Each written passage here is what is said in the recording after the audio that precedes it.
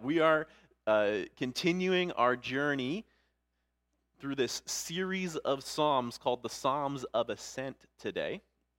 And we're talking about discipleship, talking about the Christian journey. Today, we're looking at Psalm number 122. And if you're using that Bible in front of you, that's on page 886. If you remember, the Psalms that we're reading were kind of like the Spotify playlist or like the custom-made mixtape, perhaps, that God's people used in Old Testament times when they traveled to Jerusalem multiple times a year for these important festivals. As they went on this pilgrimage journey, they would sing or recite these psalms, and these psalms were reflective of the shape of the kind of structure of that journey. And we found, and I've encountered this in the work of Eugene Peterson. He wrote a book called A Long Obedience in the Same Direction, where he looked at these psalms and pointed out how that journey of preparing for the festivals in Jerusalem has a lot of themes in common with the journey that we walk today as followers of Jesus, the journey that we walk of discipleship. And so we're exploring, kind of following along with Eugene Peterson's book, each of these psalms and each of these themes to learn about what it means for us to follow Jesus today. So the first one that we looked at, that was Psalm 121, and it was, Psalm 120? Psalm 120 was the first song of ascents, and it was about repentance. And it began very far away from Jerusalem, which made sense. They're going to Jerusalem, they're starting far away from it. The author made reference to some far-off places, and it was all about turning away from where they were and turning towards God. Turning away from the lies that they were believing and turning towards the truth that they were discovering in God. And this turning, we called it repentance. And the week after, Ron, he brought us a sermon out of that next psalm. And he shared this idea of watching. So like while they were on the road, that they were keeping watch. And it talked about how God was watching over them and how the promise that this God who was watching over them would never sleep or slumber, which is the big temptation for someone who's on watch. And then Ron actually brought us into the New Testament to the story of Jesus in Gethsemane. It reminded us that Jesus has actually invited us to join with him in that work of watching, of listening, of being attentive. So there is the promise that God is always watching over us, and also the invitation for us as followers of Jesus to join in that work of watching, of paying attention, which is a very important part of our discipleship. And you'll notice something different in our psalm today, at least in terms of setting. The first psalm was set far away from Jerusalem, right? And the second psalm, it was obviously on the road. But in this psalm, we have seemingly arrived. The backdrop of this psalm is Jerusalem. So that's where they were going, right? So verse 2, it says, "Our feet are standing in your gates, Jerusalem." Now this doesn't mean that the pilgrimage journey is over just yet. We have a lot of psalms yet to work through, many different parts of the journey of discipleship. But today's psalm is really special because we get a picture of what happens on arrival. All of the Psalms of Ascent were about getting prepared for the arrival at Jerusalem. The pilgrims were all involved in this work of preparing for when they arrive in Jerusalem. And in this psalm, we get a big picture of what arrival looks like. And while there's probably lots that we can think of as we imagine the end of our paths as disciples, there's one key word or theme that I would like us to turn our hearts and minds to this morning, and that is worship. So this morning we're talking about worship. When we think about arrival, maybe worship is the word that comes to mind. If you are thinking about arrival in the Christian journey, which if you're thinking about arriving, you're thinking about the end, right?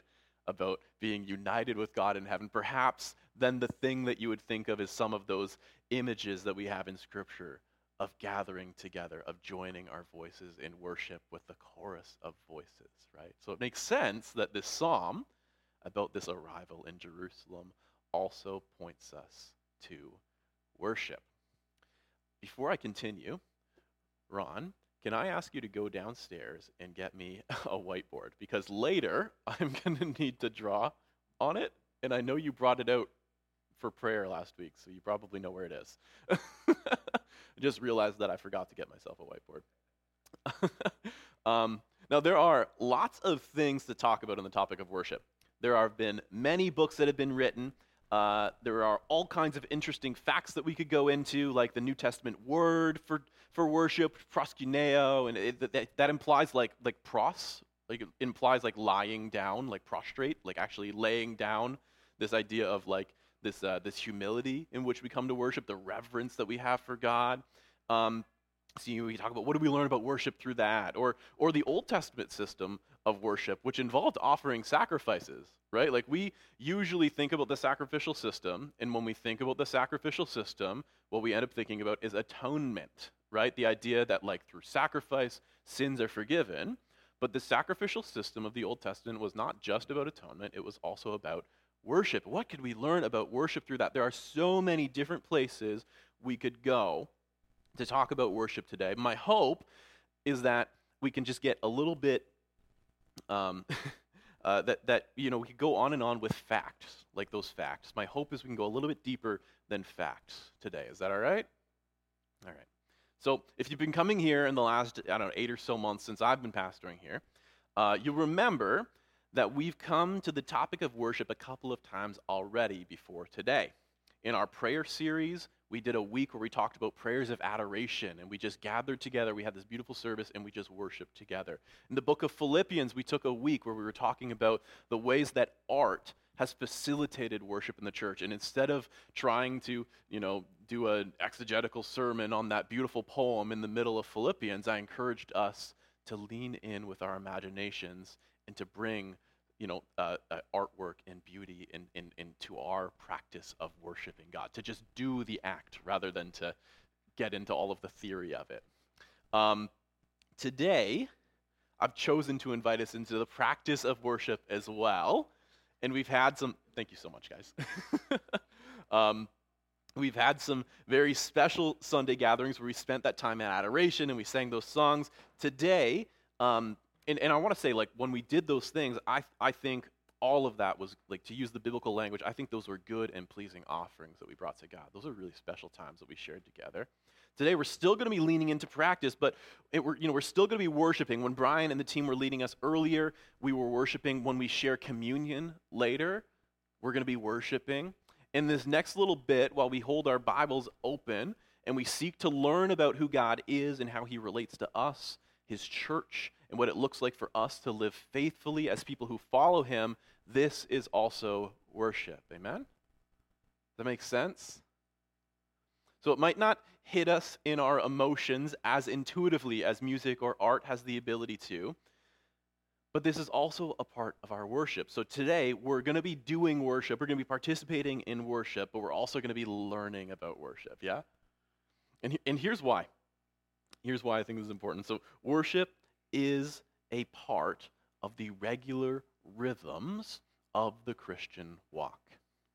I remember one author went so far as to say that worship is actually the only appropriate response that we have when we have an encounter with the holy. It's the only appropriate response. And so if this is those sorts of encounters, those are a part of our journey as Christians, and especially if we're repenting, right? That first song, if we're repenting, if we're turning towards God, especially if we're choosing to be watching and to be attentive, what is going to flow out of that is going to be worship. So what does that mean, and what does that look like? Well, I think our psalm today, while not exhaustive, has a few really good insights for us. If you want, you might already be there. You can turn back to it. It's a Psalm 122, page 886 in the Bibles here. We're just going to take a look at it together. So verse 1, this is what it says. It says, I rejoiced with those who said to me, let us go to the house of the Lord. And I think this is such a beautiful place for us to start. The psalmist says that when people invite them to go to the house of the Lord, so when they are invited to go to Jerusalem or to the temple or to church, when they are invited to go to the place where worship takes place, their instant response is rejoicing. So worship is not something, this is what we learned, worship is not something they come to begrudgingly, and it's not something that they resent having to do. There is a bubbling up of joy that comes with the invitation to worship. And this really struck me as I was preparing this sermon. Worship is a joyous activity. Now, this isn't to say that we only worship when we feel like it, or when we feel good, or anything like that, but it's simply acknowledging that there is something really good in worship, something really wondrous in worship. There is something special about coming together as God's people to worship. And whether that worship is in song, or it's through communal practices, or it's it's actually the worship perhaps is some kind of sacrificial giving of our time or our talents to, our specific gifts, or that worship is something else entirely, there is a joy to be had in that place of participating in worship. There is cause for excitement and celebration. And this really got me thinking, because I don't know about you, but I have not always experienced worship in this way. There have been a lot of times for me, when I was a kid, when I was an adult, coming to church, that worshiping did not feel like a joyous act. Not that it was something that I resented or I didn't want to do, but there have been times when it felt like I was walking through a set of motions. Stand up, sing a song, sit down, hear a sermon, rinse, repeat, and onward we go. Well, this psalm provides us with some insight into the beautiful gifts that worship has for us and how they spoke to the heart of its author to produce joy as they got ready to enter into a time of worship with their people. And my hope is that exploring that together today will help us if we ever find ourselves in that rhythm of worship feeling rote, that remembrance of the good that's there, of the beauty that's there. This can be a gift to us. So in the book in his book on the Psalm of Ascents, which we're loosely following for the sermon, Eugene Peterson, he points out three main reasons out of this psalm that inspire joy in the pilgrims as they travel to Jerusalem. We are not going to get to all of those today. But if you're really keen to hear more, this is a perfect time for me to just quickly mention that we do have groups at our church that happen midweek. And some of those groups are actually, they take discussion questions that I prepare after these sermons centered around these psalms, and they go and they discuss them even deeper. So if you were in one of those groups and this week you were talking about this sermon, you would be talking a little bit more deeply about those things that Eugene Peterson talked about. So or you can buy the book, I guess. Those are your options. Or you can just email me. I will send you the questions. But this is a great chance to go a little bit deeper. And I really do believe that some of this work, some of this reflective work, digging in deeper, is best done in community, right? So next Sunday, if you're curious, next Sunday, you'll actually have an opportunity to potentially join a group. And you could be a part of a deeper discussion like that. Some of our groups are going to be welcoming new folks. And next Sunday after church, they'll be there and they'll say, "Hey, come talk to us. We can tell you about our group." So that's an opportunity for you next Sunday. You can also just email me. I will send you the questions. I'm not going to gatekeep you on that. So, but I do think there's value in doing that kind of deeper exploration together as a part of a community. Anyways, Eugene Peterson, he highlighted the three main reasons from the song that worship inspires joy in the heart of the pilgrims as they travel to Jerusalem. We're not going to have a time to explore all of that, but I want to just pick out a couple of these gifts that worship has for us and point to them today. The ones that were speaking to me this week as I was preparing and praying for this sermon, as I was thinking about our church and who we are and where we are.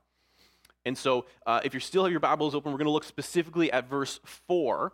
And then, again, we're in Psalm 122. Looking at verse 4, this is what it says. It says that, which is in reference to Jerusalem. It says, "That is where the tribes go up, the tribes of the Lord, to praise the name of the Lord, according to the statute given to Israel."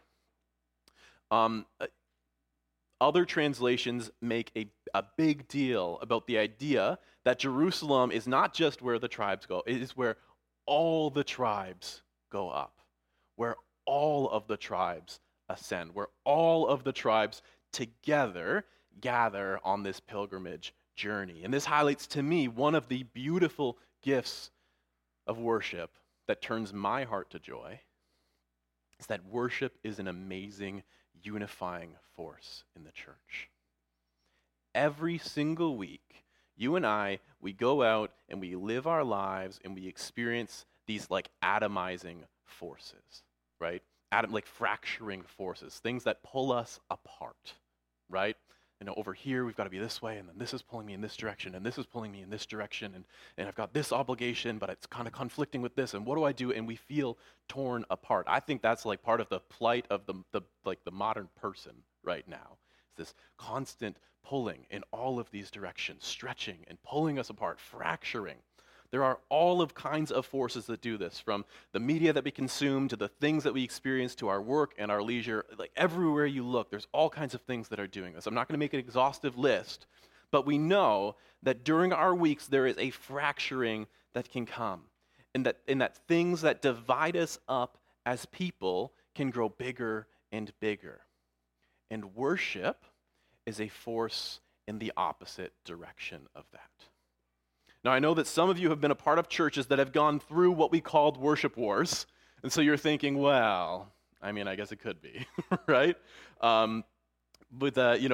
These times, this is where churches were very divided on how they should worship, and there was all kinds of arguments that came, and churches split. I think most churches have made their way through those rapids now, but not every church has. The big thing at the time in many churches was, well, should we do hymns? Should we only sing hymns, or should we sing more contemporary songs? I know there was a denomination that split because the one group wanted to sing hymns and psalms, and the other group thought they should only sing psalms, and so they split, right? So these things happened. There was division that came out of our worship, right?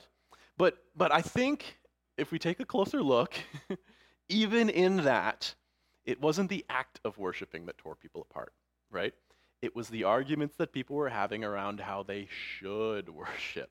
And even in those times, when people made the choice to walk in submission to one another, when people made the choice to partake in styles of worship that were outside of their comfort or preference, that worship that happened was a strong, beautiful, unifying force in the church. So I actually just wanted to, as we talk about worship as a unifying force, this is where I wanted to draw a picture. I hope this was tested. I've had bad luck with these in the past. So I just wanted to draw a picture, and you will get very quickly that I am not an artist, at least not a visual one. But I think I've drawn something like this before.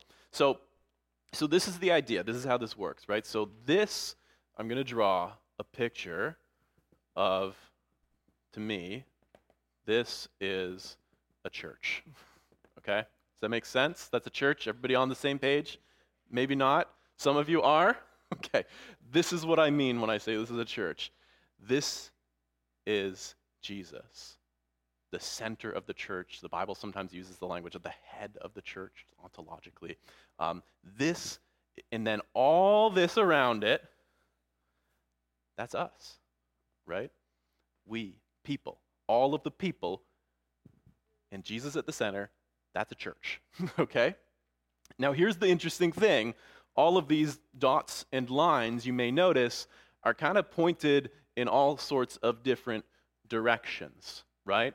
That's the fracturing that happens, right? We're all kind of at different proximities and in different areas, and you could put whatever axes you wanted on this, actually. You could be like, there's like, well, this side is the more progressive side, and this is the more conservative side, or this is the more, like whatever axes you want to put on this, you've got all these people all around Jesus, right? The goal, the thing that worship does, if we are all kind of looking different ways and looking different directions, in worship, we all start looking towards Jesus, right? In worship, we all fix our eyes in that same direction. Now, we might still be in different places, right? We probably are.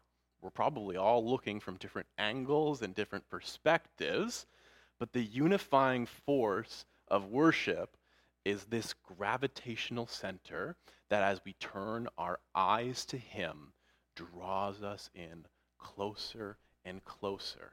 And that is the picture of unity that comes out of all of us on a Sunday turning our eyes and singing, "What a friend we have in Jesus," right? We all turn our eyes, we sing that song, we remember that truth, and we are united as one people, confessing a truth about our Lord and Savior. Yeah? Here's the really interesting thing. I also think that this works, not just when this is a church, but when this same diagram is a person, right? Not just any person, when this same diagram is a Christian, right? Jesus sits at the center.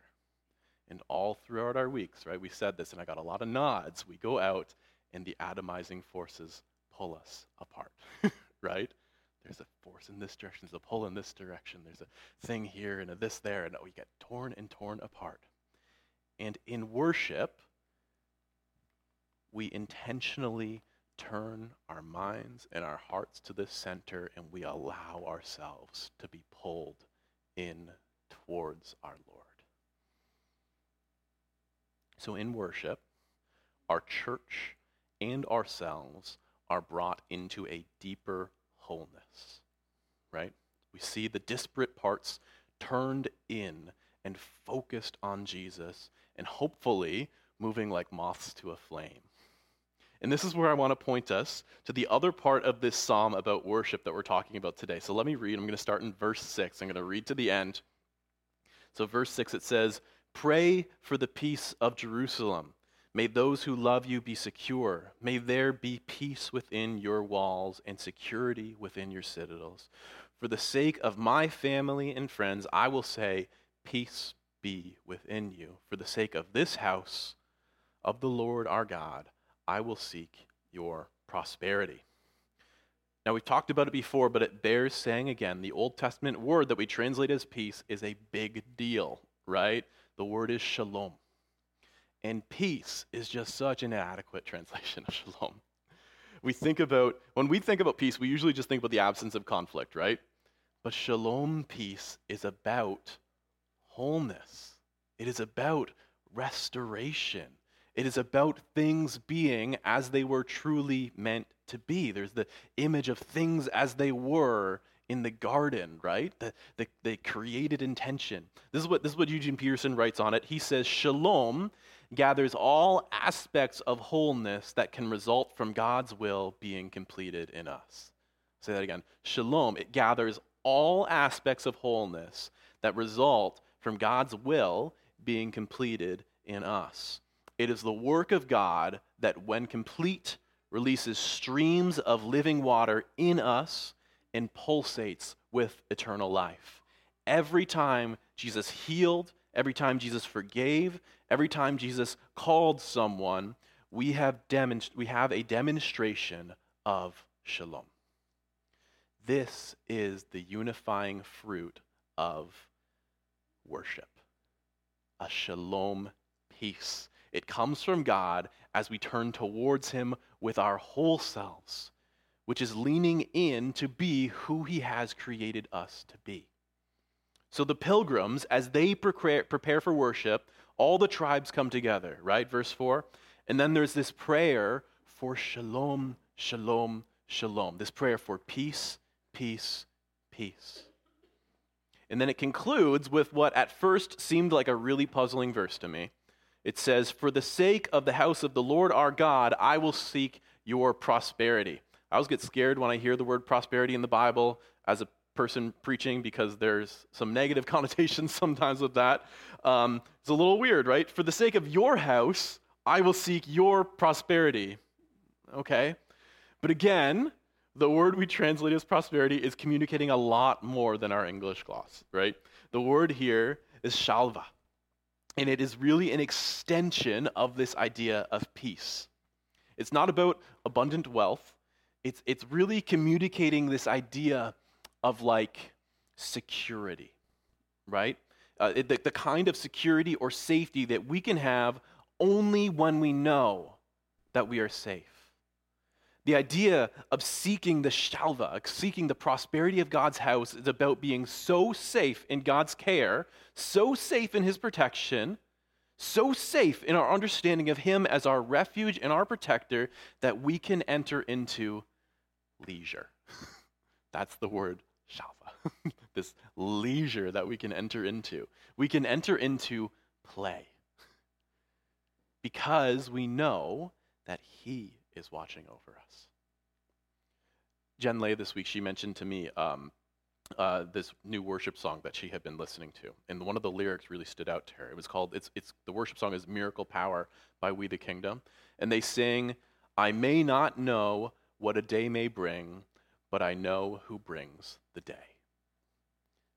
This is what it looks like to live in God's peace and to enter into his shalva, enter into his prosperity. So you can imagine how this as well is a beautiful unifying force, because it is often the perception of scarcity, the desire to guard and protect, the fear that motivates us to put up boundaries and barriers and to try to control. And in this psalm, worship is a movement of reorientation that helps us rest secure in God, and as a result allows us to be united as one in ways that without God's help, we could never be united as one. That is the power of worship, and that is a worship that makes way for joy. Amen? So as our fractured bits return to one another, to wholeness, and we, through faith, are able to enter into a truer and fuller rest because of the truth that comes from remembering who God is and what he can do. So that's the way that it comes. Did I go 2 pages? Let me go here.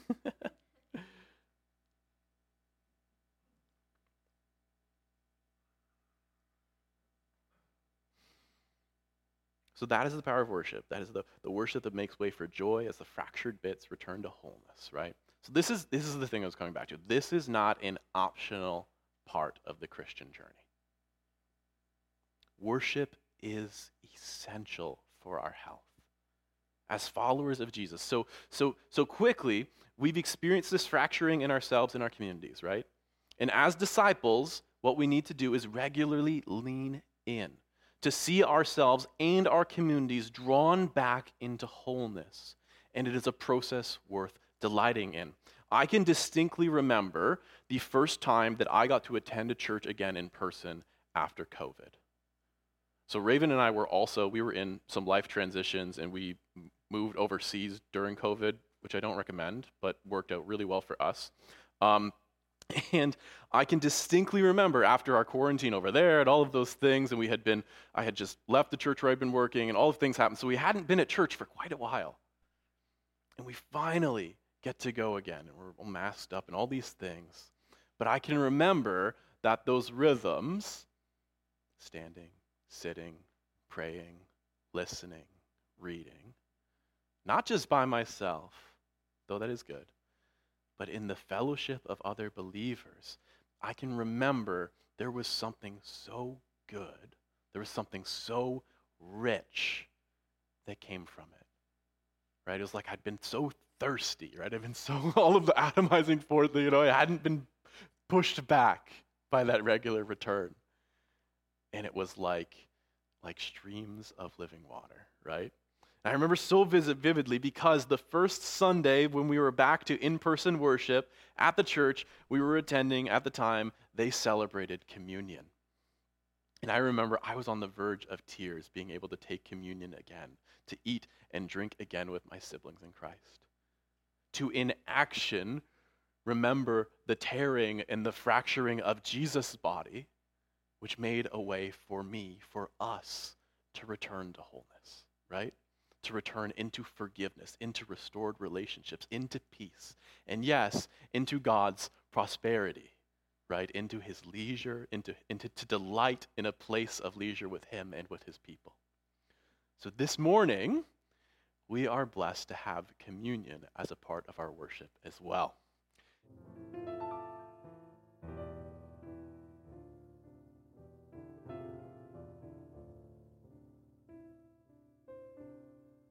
Thanks for listening to the Blue Mountain Community Church podcast. May God's word fill you up this week. God bless.